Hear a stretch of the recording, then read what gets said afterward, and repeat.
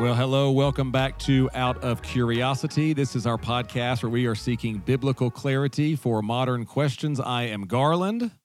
And I am Cameron. All right. We're launching back into addressing, real questions that people ask. And that's the goal of this podcast is people, sometimes they're really significant questions. Sometimes they're pragmatic questions. And this one, I've been surprised really by the speed at which this question has generated as much kind of noise as it has. And part of that's just culturally where we are, the way that this question has gained political support, social support. But the question is really simple, and here it is. With all of the prevalence now of the use of marijuana, the legalization of marijuana, how should a Christian interact? And maybe even more succinctly, can or maybe should a Christian consume marijuana? I hear the question a lot from people in my friend group, my social circle. What has surprised me, and I don't know if this is true in Portland. I'm sure it might be even more the case there. I have no idea what you're about to say, but I suspect yes. You suspect I'm accurate.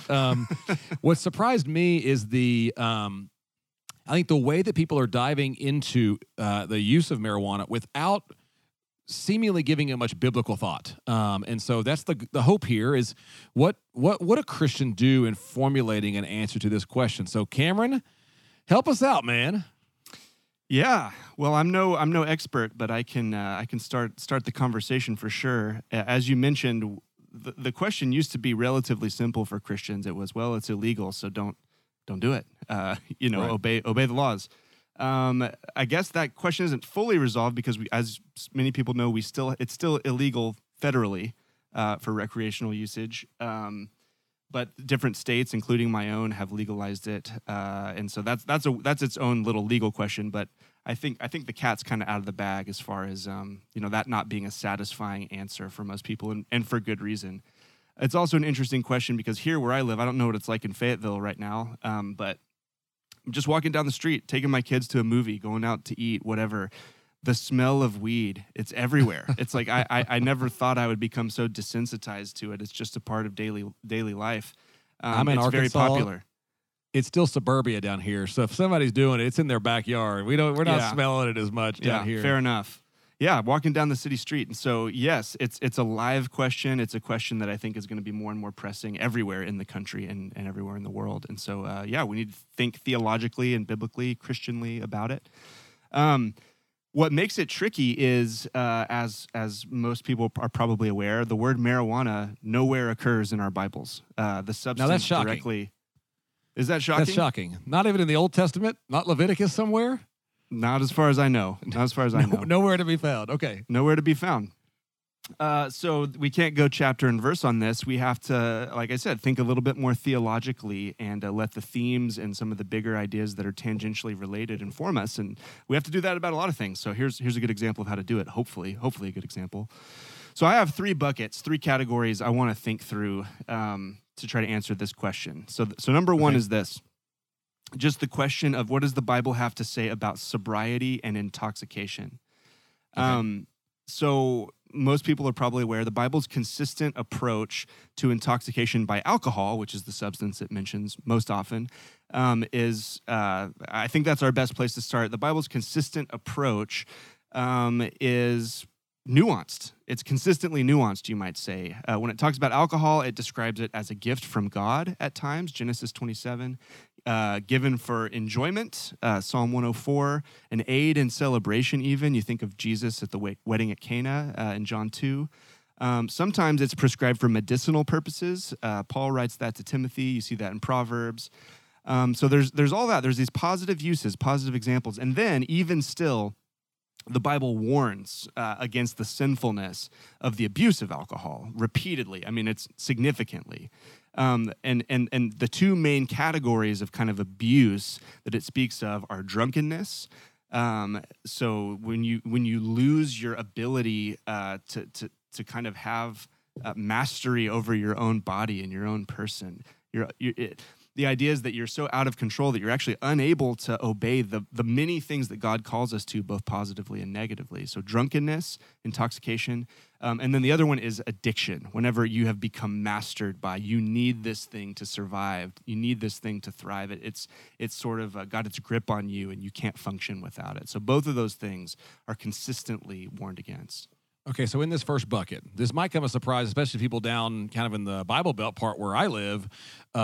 The Bible does not have an outright prohibition against the use of alcohol, as you're pointing out, and you're suggesting that there are some appropriate ways to ingest alcohol. But then the Bible does give a consistent warning at the same time about what it looks like to remain sober-minded. And I've heard you say before, to do our basic calling, if you're a Jesus follower that is listening to this, to love God and love people, and then the things that flow out of that. So let me ask a follow-up then to that, because I hear people frequently when you say, okay, the Bible warns against drunkenness, it says to be sober-minded. Sometimes I hear a refrain that goes something like this. Okay, I hear that, but there's levels, especially with alcohol, there might be levels of that, and maybe the entire enterprise of this is a little bit misguided of, well, I wasn't drunk, I was just buzzed. I wasn't buzzed, I was just tipsy. I wasn't blackout. How would you respond to that? Yeah, well, I think it is really important to note that the very logic of what the scriptures declare is that there are gradations to what for most people, the first sip of alcohol, the first drink of alcohol, I guess, supposing depending on the quantity and type, right, is not going to intoxicate you. For many people, a first drink, the effects may not even be felt, depending on your size, tolerance, all these kinds of things, of course. So there's something very real and true there that we need to consider. Every body reacts differently, and we should just say for good reason. Many people opt to abstain wholly from alcohol for very good reasons. So I hope that goes without saying. But yeah, every body responds differently, and then there is this gradation. There is, okay, I feel the effects a little bit. I feel the effects a medium bit. Has anyone ever said the word medium bit? I feel the effects a lot. I do get nervous with, as you're pointing out, we can kind of play games with this where we probably are what the Bible would call intoxicated. Our faculties have been impaired in a way that does not enable us to honor God and honor neighbor as we should. And we kind of create these little names and games to sort of define that away. So I do think we need to be really careful about that. But nonetheless, right.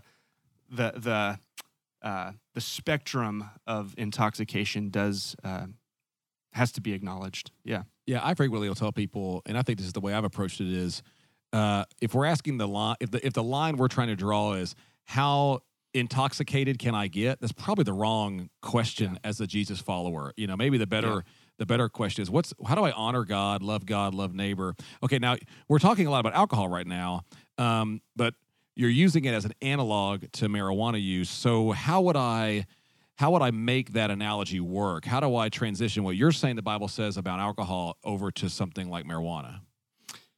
Yeah, so I think the basic prohibition, there's addiction, of course, but we're talking a little bit more about intoxication right now, or drunkenness. I think the basic idea of the principle would be we should avoid intoxication from marijuana. And so marijuana and alcohol are two very different substances. They have very different effects on the body, but they both do disinhibit and inhibit different parts of our brains, different parts of our personalities, different parts of our personhood, honestly.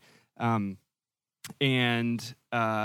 think the way that most people use marijuana recreationally is to get high in a way that is more or less an equivalent of getting drunk. They kind of, especially with the high potency way that it's cultivated now and sold, it's like people take a gummy, or they smoke a little bit, or whatever form they're ingesting it in to get high, and they get high immediately. And I think that's kind of the idea. That would be parallel to slamming a pint of hard liquor or something, obviously very different effect on the body, but it's an immediate reach for an intoxicated status, I suppose, is my point. Mm-hmm. So in bucket one, what you're suggesting is the Bible has a lot to say about intoxication, and to use marijuana recreationally with the sole purpose of feeling intoxicated, the Bible's going to draw what seems like at least going to put a hedge around that and go, have you considered what the Bible says about sober-mindedness. And as you've pointed out, to love God and love others well, how are you able to function doing that while high? And I'm hearing a corrective there, something to think through. Okay. Yeah. If that's bucket one, what about bucket two? Bucket two is the idea of the human body as a temple. And maybe, Garland, you could just read for us, if you have your Bible, I do. 1 Corinthians chapter 6, maybe 12 through 20.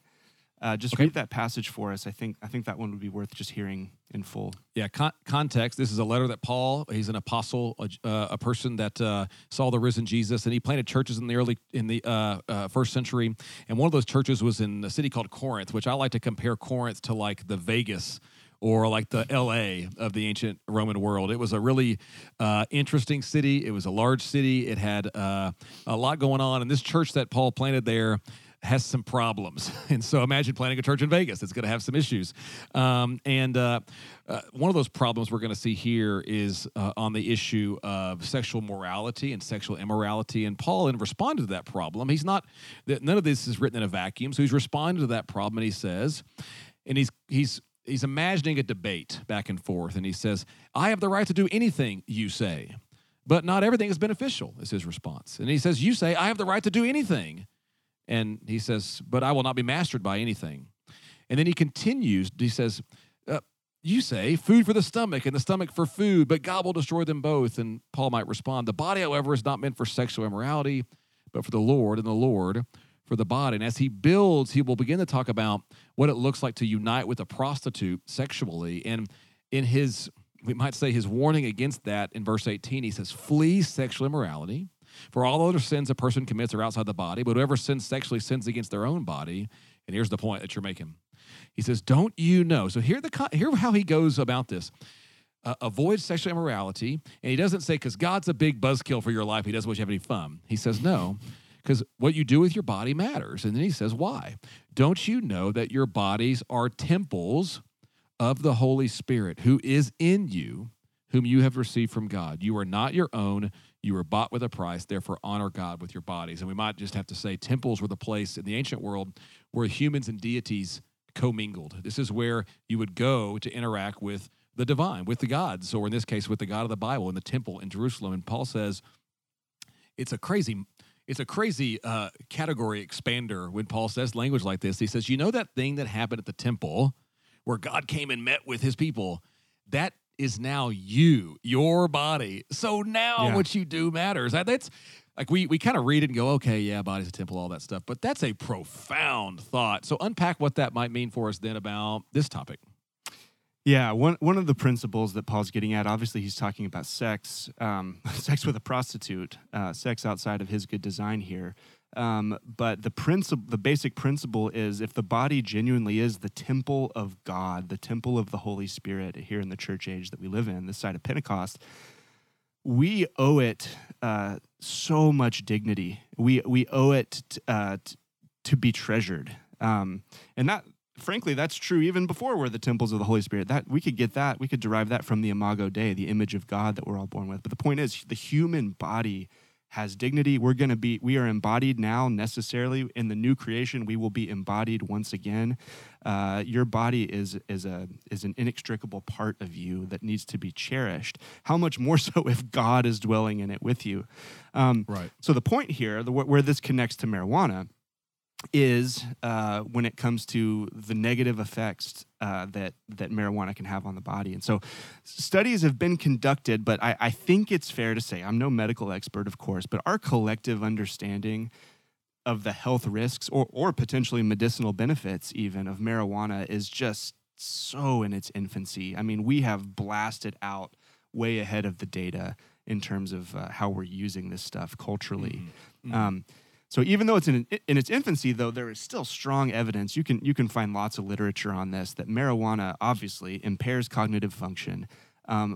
Really scary. It increases the risk of developing schizophrenia and other mental health disorders in a whole lot of people. Can trigger extreme anxiety and extreme like serious mental health issues that are sort of latent. This is something I'm starting to see talked about more on kind of a pop level, that it can bring to the fore, which is a terrifying idea. It's correlated to an increased risk of suicidal ideation. among other consequences. And so the sort of narrative like, oh, weed's safe, it's non-addictive, it's, all of these kinds of catchphrases are very much outpacing the data that we have, and they frankly don't seem to be true from where I'm sitting. And so the more we learn about the negative kind of consequences of weed, the stronger this scriptural idea should weigh on us in this conversation. If weed is bad for the body, then that's a reason to reject its usage in these contexts out of a desire to glorify God in our bodies, to cherish our bodies, to protect them and honor them. Yeah, that's good. So sobriety, sobriety, intoxication, that's a question where you have to wrestle with if you're a Jesus follower when it comes to consuming marijuana. The second is just what it means for your body to be the dwelling place of God, that your body matters. And we could apply that principle maybe to a lot of things in life, but this is one we need to think about here as well. Okay, I hesitate to ask, what's the third bucket? What could we add to this? Oh, I'm so glad that you asked, because it is the weird one. It's really weird. I can't wait for this. And I would love to tee it up in the weirdest way I possibly can. Oh, please. Which is with one word and no context: sorcery. Oh. That word has probably never been spoken on Out of Curiosity podcast. It's a first on very few podcasts a first, ever. Baby. Yeah, I'm not sure that Sorcery, I've ever spoken the word before, but here we are. Okay. All right, let me back up. Let me connect it. Okay, we've already said marijuana is not mentioned specifically anywhere in the Bible. Right. But occasionally, drug use is probably discussed and condemned when it is discussed in relation to these cultic, pagan, spiritual practices like sorcery. And if you want to footnote this, you could go look at Exodus 22, 2 Chronicles 33. I don't have these memorized. Of course, I'm looking off notes here. That would be very silly. I would have guessed you would have those memorized. Put those on Daniel a tattoo. 2, Galatians 5:20, Revelation 21. So sorcery is mentioned. Every time it's mentioned as in the negative, something to avoid. Basically, the connection here is that there are a couple biblical words that relate to this concept. One is the Hebrew keshef, and then the Greek pharmakeia, where we get the word pharmacy from. Pharmacy. And the root meaning of this word keshef, which is the prior term, is probably to cut. It's a mysterious word, but scholars think it means to cut. And you can imagine like cutting up herbs, like basically herbs for something. Yeah. Yeah, for spells. I know this is a weird conversation, but I can't believe we're talking about this on the Out of Curiosity reboot. Spells. I know. You invite a Portlander on into the mix. I'm glad we got get some weird here stuff. from Portland. Yeah. So okay. So connected to potions, drugs used for these kind of pagan spiritual practices. The idea is that the Bible often refers to, this was common in the ancient world, to the use of drugs, potions, poisons even, to facilitate spiritual experiences. In the Bible, of course, legitimate spiritual experiences are always and only meant to be connected to the covenant relationship with the one true God, Yahweh.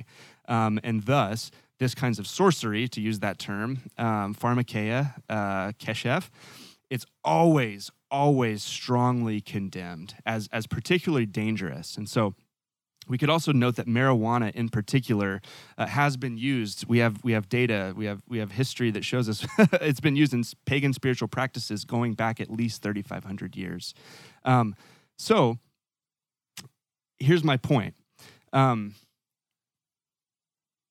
We talk about this and it sounds so weird and foreign and we're laughing about it, but I know so many people in my city who are turning to marijuana and often more intense drugs, hallucinogens, psychedelics, things like that, LSD, acid, psilocybin, which our city just they're making a comeback. They're making a comeback from the Timothy Leary days of the 60s. Absolutely, and often connected quite explicitly to sort of pagan spiritual pursuits. So we want to connect with the universe, or maybe more specifically, we want to connect with the spiritual in newer, more profound ways that are better than what any sort of religious system can offer. So it's funny to see this kind of come back full circle. But my end point is this. These psychoactive drugs, the ones that are more extreme than, say, caffeine or something like that. Right. we need to be very careful in that these things have been used to legitimately touch spiritual forces that are not the good and loving and true God of the universe, to disastrous results throughout human history. So something to consider. Interesting. Yeah. It's interesting. As you were talking later on in the same letter that Paul writes to the Corinthians in chapter 12, he actually tells them, he says he wants to go talk about spiritual gifts. And what he really wants to talk about is spirituality, spiritual things. And he says, he goes, you used to have experiences. You can look at this in 1 Corinthians 12, 1-3. He says, you used to be, when you were pagans, he says, somehow or another you were influenced and led astray by mute idols. And then he says, but that's not how it is now. Any real spiritual experience points to Jesus as Lord. But Paul doesn't. He acknowledges you had genuine experiences that led you, and he says somehow or another you had these genuine experiences, but they were to pagan, false idols, spiritual things that are not the covenant God of the Bible, and they're dangerous. And so Paul doesn't say, oh, no, that was crazy, that wasn't real. He says, no, you really experienced that, but it's dangerous. And so I'm hearing your warning there. Okay, so bucket number one, intoxication, sobriety. We have to ask that question. And if you're a Jesus follower out there listening to this, it's an important question to ask and answer. How can you honor God and honor others, love God, love others? The question, the second bucket is the body as a temple. And even if you're not a Jesus follower listening to this, or maybe you're considering following Jesus, or you used to follow Jesus, that's something you're going to have to wrestle with, even if you aren't a Jesus follower. What do I do with this body that I have? And then the last one is, and we'll let the listener wrestle with it, but what does it mean to try to connect to the spiritual realm in a way through some kind of a substance, and is that something that should be avoided? Well, give me some advice then. Maybe some advice. I frequently hear, maybe this is the number one thing. This is how we'll close. I'll hear people say, "Well, it's better than alcohol." So that's the number one refrain I hear is, I'm going to eat gummies or smoke weed or whatever it is, and they usually, especially Jesus followers, will say, well, it's better than alcohol. How would you respond to that as we come to a close? Yeah, well, better is relative. Better than what? You could say smoking crack is better than directly injecting heroin into your vein. You could say smoking weed is better than smoking methamphetamine. You could say being addicted to alcohol is better. So that doesn't really get us anywhere. The question is what are the benefits and the risks of each of these? From where I'm sitting, I think that in terms of just risk to your body and your mental health, extreme marijuana use is pretty self-evidently dangerous. And that's not the standard. The ultimate standard anyway is the things we've already been talking about. How do we best honor God with our bodies and with our lives? And so I think the call is to be sober-minded, so that, think of Paul in Ephesians 5.